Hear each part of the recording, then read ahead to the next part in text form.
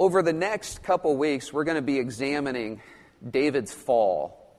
And it is an incredible fall, isn't it? He's been raised up by God. He's slain a giant. He's brought back the Ark of the Covenant. But today, we see an all too human side of David. People always say if you're going to do something, do it right. Well, I guess if you're going to sin, and you're really going to sin, we get a picture of what that looks like in today's Old Testament lesson with David. Here he is, king of Israel. He has everything he could ever possibly want. And yet in one moment's time, he looks out, and within the next, several hours, he destroys what God has given to him, and he shipwrecks his faith. Paul talks about this some. He talks about what it means to go from having received God, to receive the truth of God, to have received the Holy Spirit, and then to turn away from it, and to decide that you want something other than God. And that really is David's sin today. We tend to think of sin as being merely about disobeying a number of statutes or commandments. But really all sin is deciding that you want something more than God. And it's then exhibited by behavior.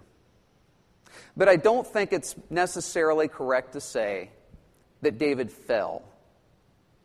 Because today's lesson gives us little glimpses that it wasn't a fall as much as it was a slow decline. There are a number of characteristics that David exhibits in today's lesson that I think we need to be careful of in our own lives, lest we be taken over by sin as David is. And we're going to go through those characteristics. And we're going to go through it by slowly going through the lesson that is given to us today. The first thing that we note about David is that he abdicates his responsibility. As king, he has certain responsibilities, and one of those responsibilities is when his troops go out to war, you go out to war with them. And when the season for fighting comes, you go out with them. Today's scripture lesson reads, "In the spring of the year, the time when kings go out to battle, David sent Joab with his officers and all Israel with him. They ravaged the Israelites and besieged Rabbah, but David remained at Jerusalem." Have you ever worked for somebody who wants you to do something that you know they're not willing to do themselves? I'm sure most of us have had experiences like that. Now, it can be sometimes that they can't do it because of the position of authority that they're in. And we can understand that. But there's a difference in someone, I think, who is willing but isn't supposed to because of the responsibility that they have. Maybe they're, I can think of commanders weren't supposed to busy themselves when I was in the military with the work of an A1C because they had to do other things in order to make the organization run well. But that's not the picture we're getting here with David. What we're getting here with David is that he's sending other people out to do the work that he should be involved in. He's more than willing to let his army leave Jerusalem, go into battle, to overcome enemies, but he's not willing to enter into the battle himself. So what do we really see here? We see him abdicating responsibility, not taking the responsibility that God has given him as the king of Israel to go out and be a leader for his people. That's the first thing. The second thing, though, is connected to the first thing. It happened late one afternoon when David rose from his couch and was walking about on the roof of the king's house that he saw from the roof a woman bathing. The woman was very beautiful. Late one afternoon when David rose from his couch. Idle hands are the devil's playground. How many of you grew up with that? So not only has David sent his troops to go into battle, David's just kind of lounging, enjoying his authority. It's good to be king. I don't have to do the fighting. I can get up, do what I want pretty much when I want it. I think David falls into a trap that a lot of us fall into. That trap is we confuse leisure with being idle. Our leisure was never designed to be something where we do nothing. But sometimes that's kind of the view that we get. You know, leisure is laying on a beach, and there's nothing wrong with laying on a beach. Or leisure is just doing nothing. Or leisure is just filling our mind with whatever the people on TV want to fill our mind with. But leisure in a godly context never has idleness, because idleness is always a danger for us. We're going to fill our time with something. And if we're not deliberate about the things we're going to fill our time with, there will be something that comes, inserts itself, and fills it for us. So what is that something for David? Sitting on his couch, living the good life, gets up, no direction, no real desire to force himself into any particular way of living. He's just sort of doing his thing. There's nothing intentional. Maybe that's a way of saying it. David's not living his life intentionally here. He's just sort of letting life happen to him. So he stands up, and then he's faced with a choice. He sees Bathsheba. Now, at this point, I think most people can relate to the difficulty that David has. He sees this beautiful woman. Doesn't have to be a woman. For a woman, it can be a man. Sees this beautiful woman. And he thinks to himself, boy, I want that. And make no distinction. To David, Bathsheba's just a that. Because at this point, he's no longer thinking of her as a human being. He's thinking of her as something that is designed purely to satiate his sexual lusts. And I think a lot of us can probably identify with that. I think a lot of us have probably been there. Where instead of seeing the individual as a good creation of God and loving that individual and trying to see that individual in the way that God sees that individual, we design them, we begin to see them as tools, as things that are there to satiate our lusts. And it doesn't have to be just sexual. It can be financial. It can be taking advantage of the good graces of other people and using them. It can be any number of scenarios. But David's first mistake is that he is given two choices and he picks the wrong one. One, he can avert his gaze and he can pray and he can ask God to redeem his vision for this human being. Or two, he can act on his baser instinct and decide that he's going to make her an object for his sexual gratification. He chooses poorly. And there's a lesson in there for us. Yes, a sexual lesson. Perhaps for some people, primarily a sexual lesson. But it's not just sexual. Whenever we are placed in a scenario where we are tempted to see a person as less than a creation of God, as beholding the image of God, and we are tempted to use that individual for what we want, we have just seen that person as less than God sees them. We're not loving that person. We're using that person. And that's what David does here. He makes the poor choice, but the really poor choice, it is the choice, but the choice to actually sleep with Bathsheba is just a consequence of the way that he sees Bathsheba. He doesn't see her as being created in the image of God.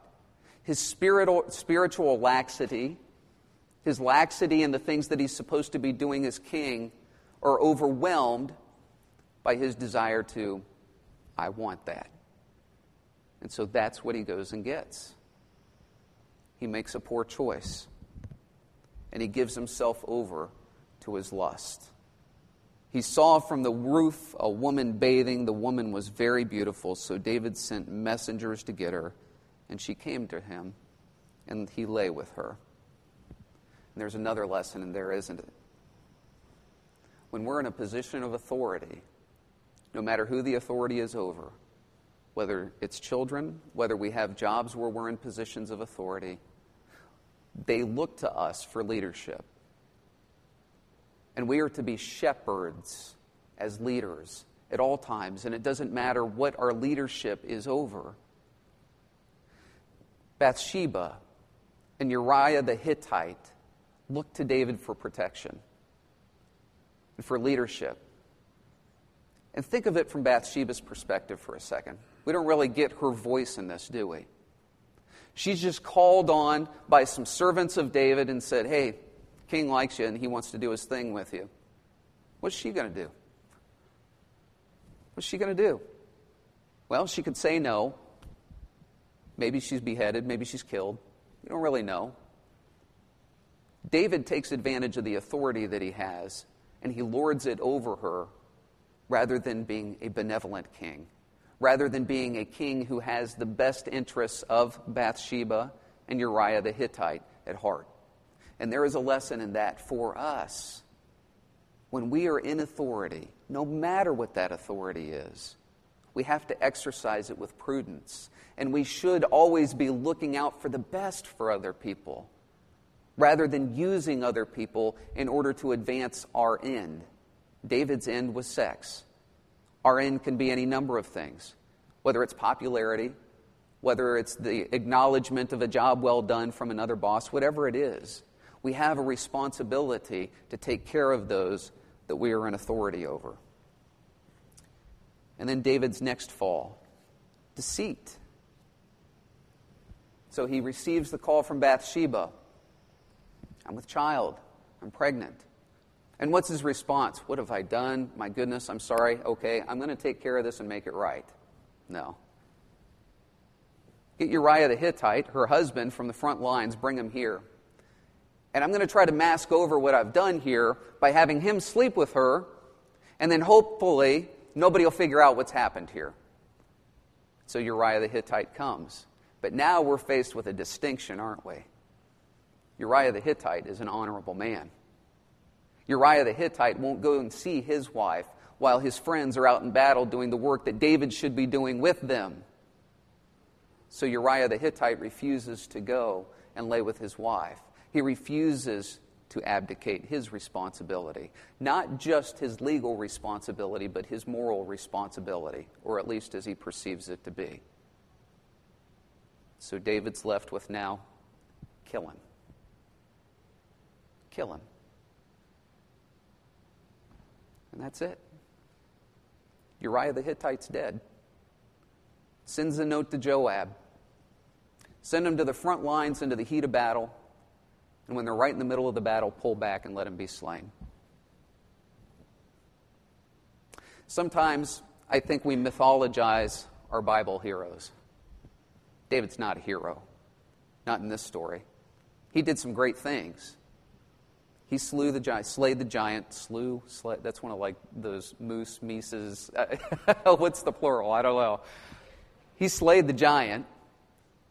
He restored the Ark of the Covenant to Israel. And we do find that the Scriptures say David is a man after God's own heart. Even after this, David will be restored. But this is just what it is. David slept with a woman that wasn't his wife. He impregnated her, and then he had her husband killed. And that's it. It's a story of deceitfulness. It's a story of betrayal. It's really kind of a sickening story. Now, David is redeemed. And we're going to talk about that next week. That's my cliffhanger for the week. But David is redeemed. He is restored. And I think if most of us are truthful, we kind of wonder, well, how can you be restored from something like that? And those are tough questions. We'll deal with them next week. But he goes from deceitfulness to murder, and now we have to ask ourselves, where do we stand in this story? And that's the tough question to answer. I don't think most of us, it happens. And I want to be very clear, there is redemption when this happens.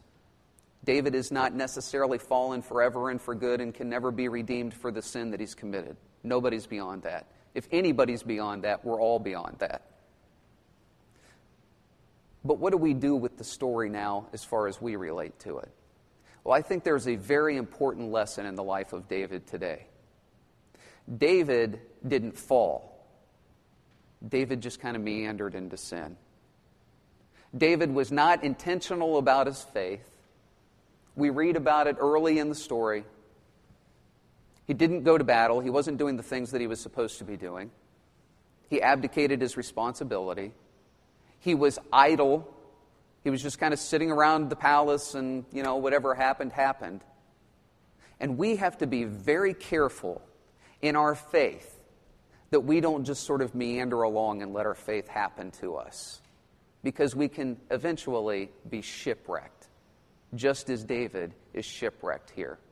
His faith is dead, gone. There's nothing there.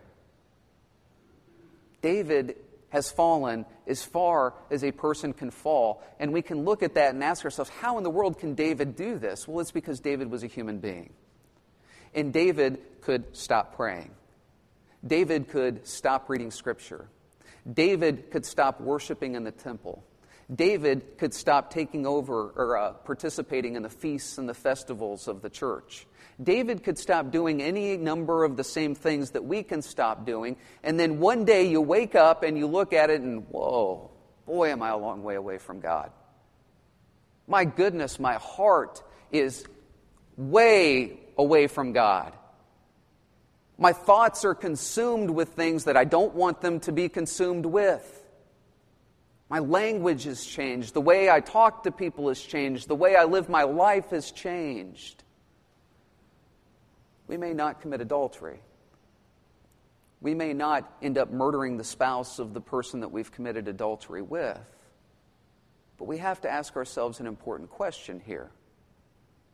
Have we fallen in love and has since committed adultery on God? Have we fallen away from God and taken on another love, another spouse, sought comfort in something other than what He's given us in Jesus Christ?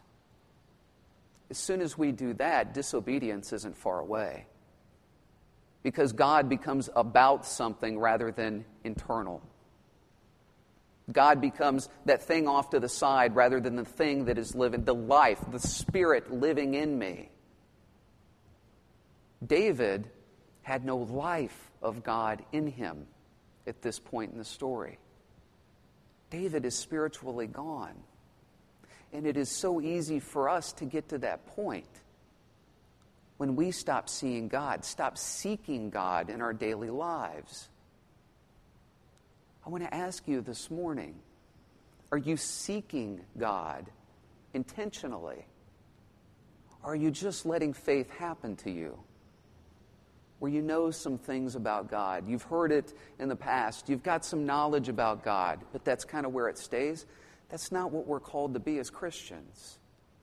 As Christians, we're called to seek God, to live by the Spirit that has been given to us in our baptisms and by faith. And that doesn't take a break. We don't take vacations from that, because the consequences are what we see today. The world starts telling us what's okay instead of taking our cues from what God has given to us in Scripture. What He tells us through the work of the Spirit. And that is the great gift of our faith. The Spirit lives within us. But you can squelch the Spirit. And the way that we squelch it is we no longer intentionally live our faith. We don't seek God. And eventually we just stop loving the ways of God altogether. And we turn into Davids. Are you a David this morning? Do you have the heart of David in this story this morning? I hope not. I hope that you're intentionally seeking God. And I hope that you see the importance of it. I really believe that when we stand before God, we're going to be amazed at how wide a gulf there is in His holiness and our lack of holiness. I don't even think there are going to be words. I think we're probably just going to fall on our knees and be, oh my goodness, wow. Do you have that wow in your life right now? Do you have that? It's that wow that protects from this. It's that amazing recognition of God in your life. That sense of the Spirit working in your life that protects from this. And where do we go to get that? I know I say this all the time. I'm probably like a broken record player that just keeps skipping over and over again. But it's so important. Where do we go to get that? We go where God has given it. We go to the cross. We go to a life that is lived. God coming to earth, taking on human flesh, living perfectly on earth, dying for our sin, and rising again. How do we get that? How do we get that in here rather than just in here? We get it from the Scriptures. We got it in our baptisms when God delivered to us the power of the Holy Spirit. We get it in the fellowship of believers when we have like-minded individuals who are on their way to knowing God better.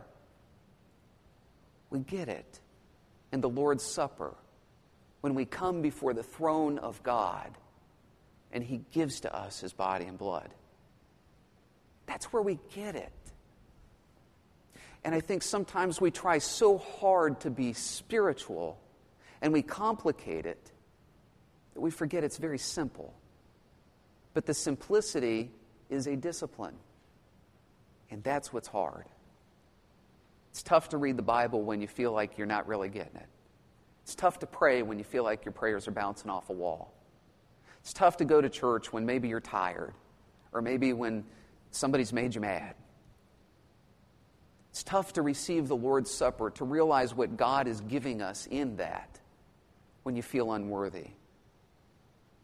And yet God says, do it anyway. Do it anyway. Develop that spirit of intentional faith so that you don't become shipwrecked, so that your faith isn't overturned, destroyed, and all of a sudden those thoughts and those ways of living become entirely detached from the ways of God. So where are you this morning? Where's your heart this morning? I want to encourage you that if you are at the point of David this morning, there is redemption. There is hope. The ship can be mended, fixed, turned around, put back out at sea. But first, we have to make a decision.